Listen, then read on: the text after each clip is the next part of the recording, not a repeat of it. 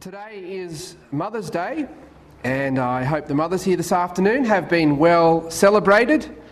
If you have adult children that live elsewhere, I hope at the very least you've received a text message from them, some sort of recognition today. If you haven't called your mother, there is still time. Make sure you do when you get home. I'm sure she'd love to hear from you. And if your mother is no longer with you, then I hope today you'll be able to focus on some happy memories and be thankful. I'm going to bring a sermon in keeping with the day. We're not obligated to mark this day in our worship service. It's not a religious holiday, and we don't even have to keep those. But I do think that marking these days can be beneficial for our walk with the Lord. Last year we had Mother's Day during the COVID lockdown, and so you all sat in your lounge rooms and watched the sermon on YouTube, or at least I hope you did. Maybe you skipped church that day, I don't know. But if you remember, the sermon focused on the experience of Hannah, and the title was Mothers and Bitterness.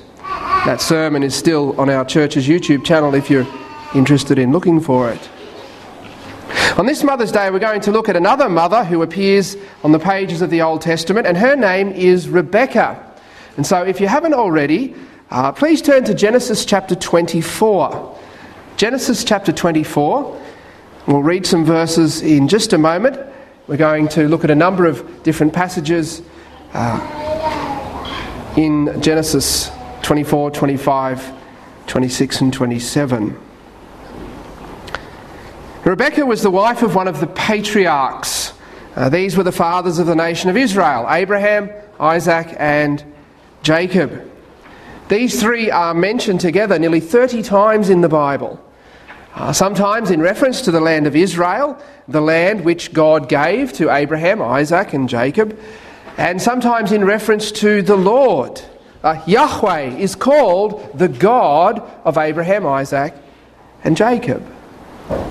Rebekah was the wife of Isaac, and we don't have time this morning to look at the story of how she came to be his wife. We're going to dive into the narrative at the point where she leaves her family in Aram, called Mesopotamia in our King James Version, to travel to the land of Canaan with Abraham's servant to marry Abraham's son, a man she had never met before. If your Bible is open, look please at Genesis chapter 24, beginning reading at verse 55. And her brother and her mother said, "Let the damsel," that is Rebekah, "abide with us a few days, at the least 10.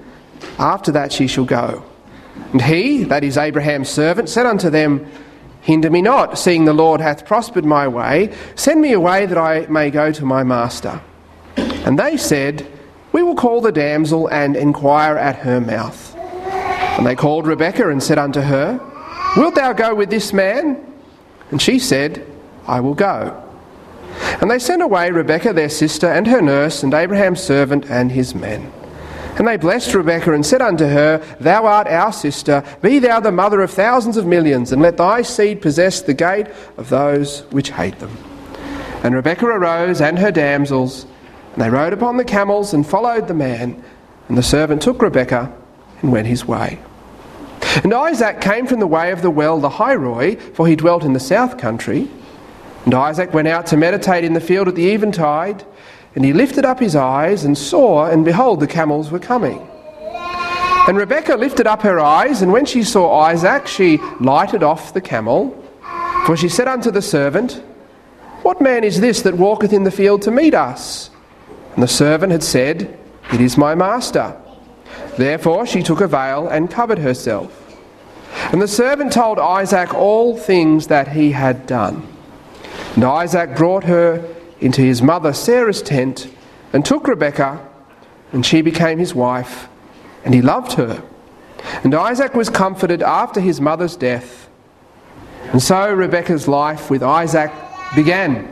And before we delve into it, let's pray and ask for God's help as we study his word. Let's pray. Father, we thank you for our Old Testament. We thank you for the people that you have left us accounts of there. We know that you have recorded these things for our learning. You have recorded these things to point us to your Son. I just pray now that as we take some time to consider the life of Rebekah, that you would encourage us, you would instruct us, you would help us. These things we pray in Jesus' name. Amen. There's far too much in the narrative of Rebekah's life to consider in one sermon, and so I'm going to hit some of the highlights and some of the lowlights, and even then it won't be in a lot of detail. We're going to consider 3 blessings that Rebekah experienced, 2 mistakes that she made, and 3 struggles that she had. 3 blessings, 2 mistakes, 3 struggles. And I'm certain there are things in her story that you will easily identify with, especially the mothers. Of all the women in the Bible, I wonder if Rebekah is the one that mothers today can most relate to. We'll see. First of all, 3 blessings. In our reading, we saw the beginning of the first of these blessings, and that was a loving marriage. A loving marriage. In verse 67 of chapter 24, it says, "And Isaac brought her into his mother Sarah's tent and took Rebekah, and she became his wife, and he loved her." And we don't know how long Isaac and Rebekah spent together before getting married, but it doesn't seem like to have been very long at all. The text reads as though she arrived and they got married. Even though this was an arranged marriage, these 2 people loved each other. The evidence suggests that they had a wonderful marriage. Isaac's father Abraham practiced polygamy. He took a second wife, Sarah's servant Hagar. Both of Isaac's sons practiced polygamy. For Jacob, it was unintentional at first. He thought he was marrying Rachel, but instead he was married to Leah. But then afterwards, Jacob had children by another 2 women. So effectively, Jacob had 4 wives. Esau had 2 wives, and possibly as many as 4. But as far as we know, Isaac was only ever married to Rebekah. I wonder if that says something about his love for her and the quality of their relationship. He didn't want to be with anyone else. And then there is this interesting verse in chapter 26. If you'd like to turn over there for a moment. Chapter 26. Isaac had travelled to a place called Gerar, and because Rebekah was a beautiful woman, he was worried that the men of that place might kill him and take her for themselves. So he, like his father had done, told people that Rebekah was his sister. And one day, the king of that place, a man named Abimelech, happened to see Isaac and Rebekah together. Now, by this time, they had been married for at least 30 years, probably closer to 40 or even 50 years. And this is what the king saw. Chapter 26, verse 8. "And it came to pass, when he had been there a long time, that Abimelech, king of the Philistines, looked out a window and saw, and behold, Isaac was sporting with Rebekah his wife." Verse 9, "And Abimelech called Isaac and said, Behold, of a surety she is thy wife." Now the Hebrew word translated sporting literally means to laugh or to play. It may mean that Isaac and Rebekah were laughing together, having fun together, teasing each other, or something like that. The word may also be a euphemism for more intimate relations. Isaac was caressing her, or they were kissing, or they were hugging, or whatever else. Whatever this was, it was obvious to Abimelech that they weren't brother and sister. And I think this is evidence of a relationship characterised by affection. They loved each other. They were fond of each other. They were still behaving this way with each other long into their marriage. Now, Isaac wasn't perfect by any stretch. The narrative reveals flaws in his character. It records unwise choices that he made, but even so, Rebekah was greatly blessed to have a husband who loved her. She was blessed to be in a loving marriage. And mothers, listen up. He may not be perfect. He may do things that annoy and frustrate you. He may not be as good looking as he once was. But if you have a husband who loves you, who cares for you, who helps you, who has affection for you years into your marriage, what a blessing. What a gift from the Lord. Now this is a whole other subject, but how many mothers today don't have a husband or are in a relationship with a man who's not very good to them? This is one of the biggest problems in our society today. If you've got a loyal, loving husband who cares for you and your children, praise God. The first blessing was a loving marriage. The second was children. In chapter 25 we have the account of the birth of Rebekah's twin boys, Jacob and Esau. Now I won't spend too long on this point because I think we understand the joy that children bring, and not just to their parents but to the whole extended family and to the community. Our hearts are warmed by seeing and interacting with the little ones here at church, even if we're not their parents. How good is it to have all of these kids running around? It's fantastic.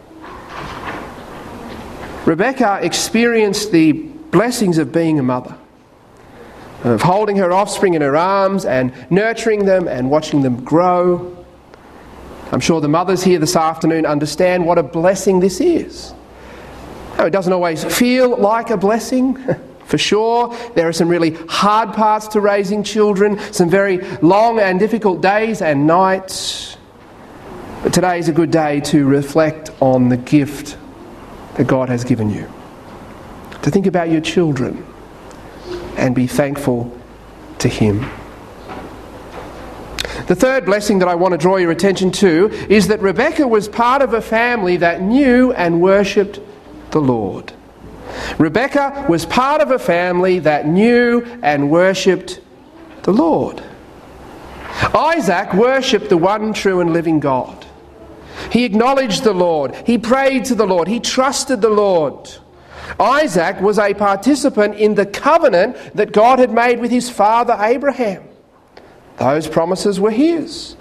And it was perhaps the greatest blessing of Rebekah's life that she was brought into that covenant. In marrying Isaac, she now belonged to the people of God. And not only by marriage, but by faith. She too believed the Lord. In chapter 25, we see that she prayed to the Lord, and He actually spoke to her. Look please at verse 22. Chapter 25, verse 22. This was when she was pregnant. The text says, "And the children struggled together within her, and she said, 'If it be so, why am I thus?' And she went to inquire of the Lord. And the Lord said unto her, 'Two nations are in thy womb, and two manner of people shall be separated from thy bowels. The one shall be stronger than the other people, and the elder shall serve the younger.'" Now Rebekah didn't always do the right thing. There were occasions when her faith was weak, but she had a relationship with the Lord. She was part of a family that honoured the Lord, and the promises of God were hers. What a wonderful thing that was. And the same is true for all who belong to a family where God is honoured. Our focus is especially on mothers today, and so let me say that if you have a husband who knows and loves the Lord, what a gift. If he is trying to follow Christ and to love you and your children as Christ calls him to, that's priceless. If yours is a Christian home, take some time today to ponder the providence of God, the goodness of God, the grace of God that has brought you into that home, into the family that you are part of. Rebekah's blessing is your blessing. Praise God. Now there were other blessings that Rebekah experienced, but we need to move on to the second part of the sermon. 3 blessings now, 2 mistakes. 2 mistakes. The first mistake I want us to think about is described in chapter 25, verse 28. It was playing favourites with her children. Playing favourites with her children. Reading from verse 27, it says, "And the boys grew, and Esau was a cunning hunter, a man of the field, and Jacob was a plain man, dwelling in tents. And Isaac loved Esau because he did eat of his venison, but Rebekah loved Jacob." When it says that Jacob was a plain man, it means that he was quiet or gentle. The word can also mean to be pious or to be morally upright. I think we can understand why Rebekah was drawn to Jacob. He was probably more likeable, more compliant, easier to get along with than his brother, and he was around more. Esau seems to have been driven by his passions and to have been rather quick-tempered. He was out hunting, out in the fields chasing cattle, while Jacob was at home in close proximity to his mother, and perhaps he would help her out. Now, even if Rebekah was more naturally drawn to Jacob and Isaac to Esau, what developed in their family was unhealthy and unwise and the cause of much heartache. Rebekah and Isaac played favourites. That's what the verse says. Isaac loved Esau, Rebekah loved Jacob. And as one author says, in consequence of this, the interests of the family were divided and the house set in opposition to itself. The fruits of this unreasonable and foolish attachment were afterwards seen in a long catalogue of both natural and moral evils among the descendants of both families. It was probably the case that Jacob and Esau were always going to clash. There was always going to be dissension between the two. They were fighting with each other before they were born, but they weren't helped by the behaviour of their parents, by this favouritism. It served only to divide them further, especially when Rebekah blatantly sought to advance Jacob's standing in the family at the expense of Esau. We'll get to that in a moment. The lesson for parents, and again we're focusing on mothers today, is don't play favourites. It goes very badly when parents do.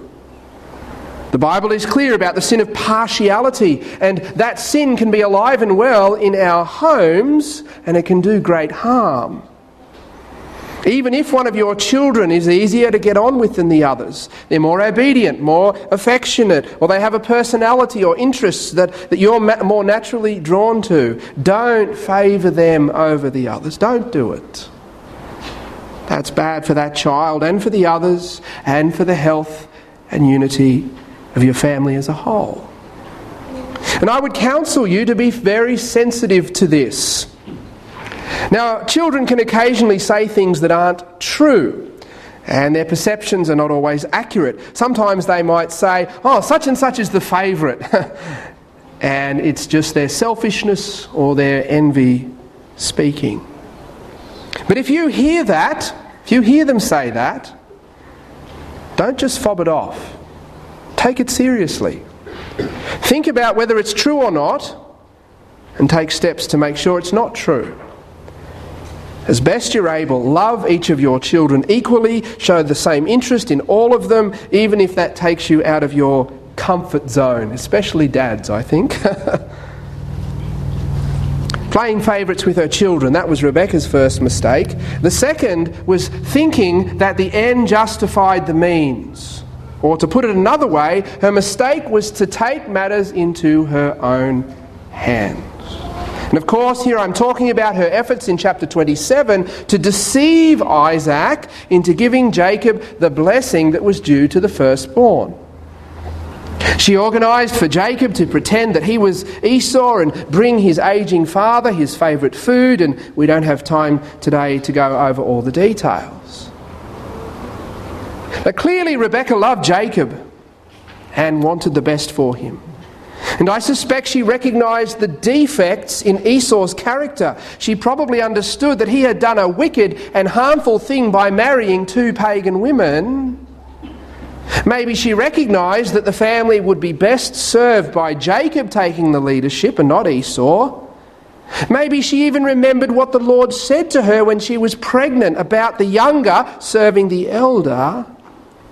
In other words, maybe her motives were entirely right and pure. But that did not justify trying to bring to pass what may have been a desirable outcome by wicked means, by deceiving her husband and making her son complicit in that deceit. We don't have time to explore this in depth today, but it seems to me that Isaac was never going to give Esau the blessing Rebekah thought he was going to give him. Isaac was never going to make Esau the head of the family, the inheritor of the covenant promises made to Abraham. And I say that for two reasons. First of all, when Isaac thought he was speaking to Esau, he gave him a blessing, but not the blessing, not the covenant blessing. The language in chapter 27, verses 28 and 29 is different to the language that God used with Abraham. And then secondly, notice what Isaac says to Jacob before sending him away. Chapter 28, verses 1 to 4. Just turn over there. Chapter 28, verses 1 to 4. It says, "And Isaac called Jacob and blessed him and charged him and said unto him, Thou shalt not take a wife of the daughters of Canaan. Arise, go to Padan Aram, to the house of Bethuel thy mother's father, and take thee a wife from thence of the daughters of Laban thy mother's brother." Now notice the language here. "And God Almighty bless thee, and make thee fruitful, and multiply thee, that thou mayest be a multitude of people, and give thee the blessing of Abraham to thee, and to thy seed with thee, that thou mayest inherit the land, wherein thou art a stranger, which God gave unto Abraham." Now, we don't know what was in Rebekah's heart and mind, but as I said, I suspect she thought this blessing, the blessing of Abraham, was going to go to Esau. And that's why she took matters into her own hands. She wanted it for Jacob because she loved Jacob and realised that Esau was not the right person to receive it. However, instead of trusting the Lord, instead of talking to her husband about the matter or going about this in some other righteous way, she employed deceit. She lied. And it ended up splitting the family. To protect Jacob from Esau's murderous rage, she had to arrange to send him away, and we don't know this for sure, but perhaps she never saw Jacob again. He was gone for 20 years. What's the lesson for us? What's the lesson for mothers? Well, it's pretty straightforward. You love your children. You want to protect them, you want to bless them, you want to advance them as you should, but in pursuing those good things for them, don't ever diverge from what God says is good and right. Don't ever depart from the wisdom of God. Don't take matters into your own hands like Rebekah did. Do right. Always. Even when it's difficult, even when it's a bit scary. Even when you don't know what's going to happen. I wonder if part of what drove Rebekah was fear. Fear of Jacob missing out. Fear of Jacob suffering in some way if the blessing went to Esau. Fear for the family. And that's why she did the wrong thing. Sometimes fear is what drives mothers, and fathers too, to make poor decisions. To depart from the wisdom of God, to be overly protective or overly permissive, and our children are the losers. Let's not be afraid. Let's trust the Lord and raise our children in the manner that He has prescribed. And so that's Rebekah's two mistakes. She played favourites with her children and she took matters into her own hands. But we're not finished yet. We come now to the third part of our Mother's Day sermon. 3 blessings, 2 mistakes, now finally 3 struggles. 3 struggles. It can't have been easy for Rebekah to leave her home and travel many hundreds of kilometres to begin a new life with a man she'd never met. I'm sure there were aspects of that she struggled with a lot. But after she married, the first thing that must have been very difficult for her was a prolonged period of infertility. A prolonged period of infertility. We usually think of Sarah's struggle with infertility, but Rebekah had to deal with this as well. She was married to Isaac for 20 years before Jacob and Esau were born. It's not a nice word, but in chapter 25, verse 21, we're told that Rebekah was barren. And she eventually became pregnant in answer to Isaac's prayers. I wonder if during those years Rebekah was afraid that Isaac might take another wife or have a relationship with one of the servants in order to have a child. In ancient Near Eastern societies, a woman's worth was very much tied to her ability to produce children. And I wonder if Rebekah struggled with this, with feeling worthless, with feeling hopeless. I wonder if there were seasons of deep, deep despair. That's really the opposite of what gets discussed on Mother's Day, but for some women this is their struggle. They feel many of the things Rebekah must have felt.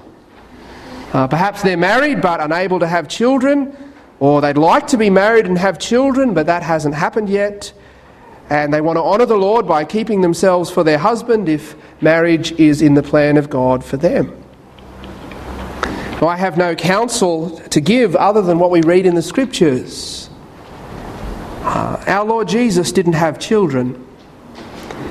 Jesus wasn't married. Jesus didn't experience romantic or sexual love, and yet there was nothing lacking in his humanity whatsoever. Jesus was a whole person. He experienced satisfaction and joy to the fullest extent. Now, whether we struggle with infertility or we don't, the truth is that our hearts are restless until they find rest in God. You can have lots of kids and be totally miserable and dissatisfied with life. Or you can have no kids and have a fullness of joy and be deeply satisfied. The difference is the Lord, whether one is walking with him. Number one, Rebekah struggled with infertility. And then number two, she had to deal with children who didn't get along. And perhaps this sermon suddenly got real for some of the mothers in the room today. She had to deal with children who didn't get along. I've already noted that Jacob and Esau were fighting with each other before they were born. Chapter 25 verse 22 says that the children struggled together within her. Now we have to read between the lines a bit, but I tend to think these two boys struggled and fought with each other outside of the womb as well. In chapter 25 we read that Jacob had done some cooking. And Esau had come in from the field and he was hungry and he asked his brother for something to eat. And instead of being kind, Jacob took the opportunity to get one over his brother. Chapter 25 verse 31. And Jacob said, "Sell me this day thy birthright." And Esau said, "Behold, I am at the point to die, and what profit shall this birthright do to me?" And Jacob said, "Swear to me this day." And he sware unto him, and he sold his birthright unto Jacob. Then Jacob gave Esau bread and pottage of lentils, and he did eat and drink, and rose up and went his way. Thus Esau despised his birthright. Now, I'm not going to get into the significance of this interaction. All I want to do is tender it as evidence that these two brothers didn't have a great relationship.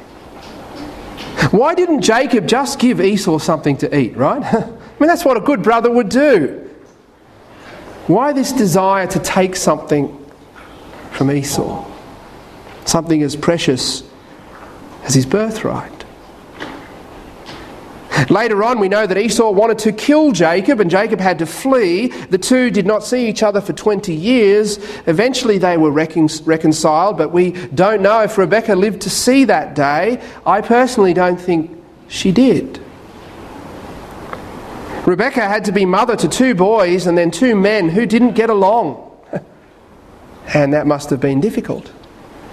The unending competition, the squabbling, the fighting.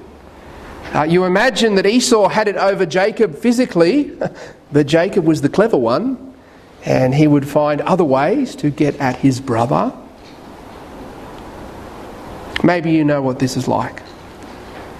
All kids have their moments, but you have a couple of kids that are constantly at each other, and it's hard. There's a lot of squabbling, a lot of bad behaviour to deal with. Again, I have no counsel other than what the Bible says, and that is that God has grace enough for you to be able to cope with that situation and be a good mother, to be patient and wise and fair. Look to the Lord, pray, Ask for his help. Ask for help from other parents who've had to deal with the same thing.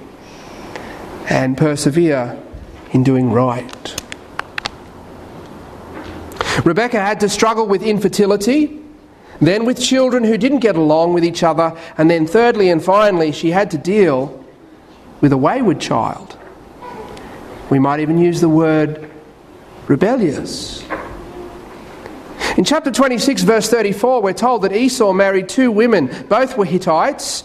The Hittites were one of the Canaanite tribes that inhabited the land where Abraham and his family had settled. Look, if you would, at the verse and then the one that follows, chapter 26, verses 34 and 35. It says, "And Esau was 40 years old when he took to wife Judith, the daughter of Beeri the Hittite, and Bashemath, the daughter of Elon the Hittite, which were a grief of mind unto Isaac and to Rebekah." Maybe some of you know exactly how Isaac and Rebekah felt. Your son or daughter got into a relationship with the wrong person.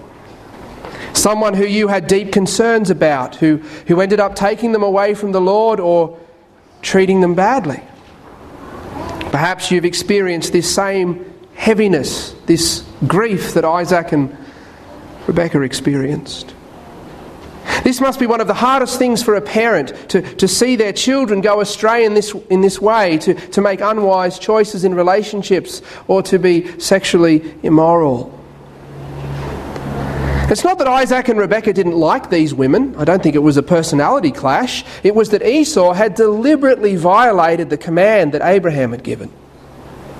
If you go back to chapter 24, you see Abraham making it clear that his son Isaac was not to take a wife from among the daughters of the Canaanites.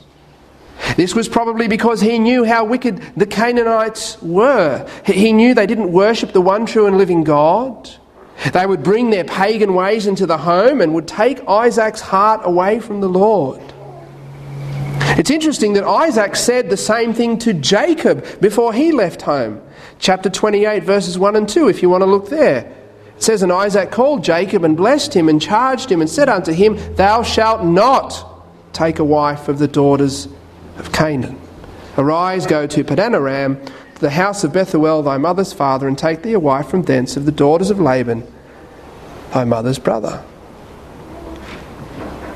I am sure that Esau knew what his grandfather Abraham had said. I am sure he knew the story of how his mother and father came together. I can imagine Rebekah telling that story to her boys. I'm sure he knew what was expected of him. That he was not to marry a woman from among the Canaanites, but he did. He married two of them. And interestingly, in the book of Hebrews, Esau is called a fornicator, a sexually immoral person. Hebrews chapter 12 verse 16, "Lest there be any fornicator or profane person as Esau, if for one morsel of meat sold his birthright." Rebekah was mother to a prodigal son. Esau was wayward. Esau was rebellious. Esau rejected the ethical teaching of his parents, and it was deeply upsetting. Now, I don't like to end on such a sombre note, but nothing is gained by pretending this doesn't happen today to mothers and to fathers who love the Lord. It does. And it's really hard. It's a struggle. There is much heartache over that child that has walked away from the faith. And there's no easy answer. There's no instant solution. I would simply offer 3 words of comfort. And with these I'll close. Number 1, prodigal sons and prodigal daughters can come home. Prodigal sons and prodigal daughters can come home. Keep praying for that child. Keep loving them. Keep your door open to them always. God's grace is more powerful than we can ever imagine. Number 2, there is no profit in continually going over what you as a parent did or didn't do. And there is no profit in continually going over what you as a parent did or didn't do. If you need to make some things right with your child, if you need to apologise, do it, and then leave it with the Lord. Hand over to Him your worry and anxiety, knowing that He is good. And finally, number 3, you won't always feel the way you do now. You won't always feel the way you do now. Whether that child returns to the faith or doesn't, one day the Lord Jesus will make you whole. He will wipe away all tears from your eyes. There will be no more pain, no more sorrow, no more crying over anything.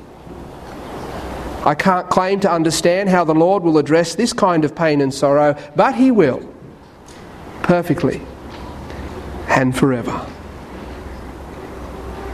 And so that's the story of Rebekah. I think it's very relatable, and I hope it's been an encouragement to you.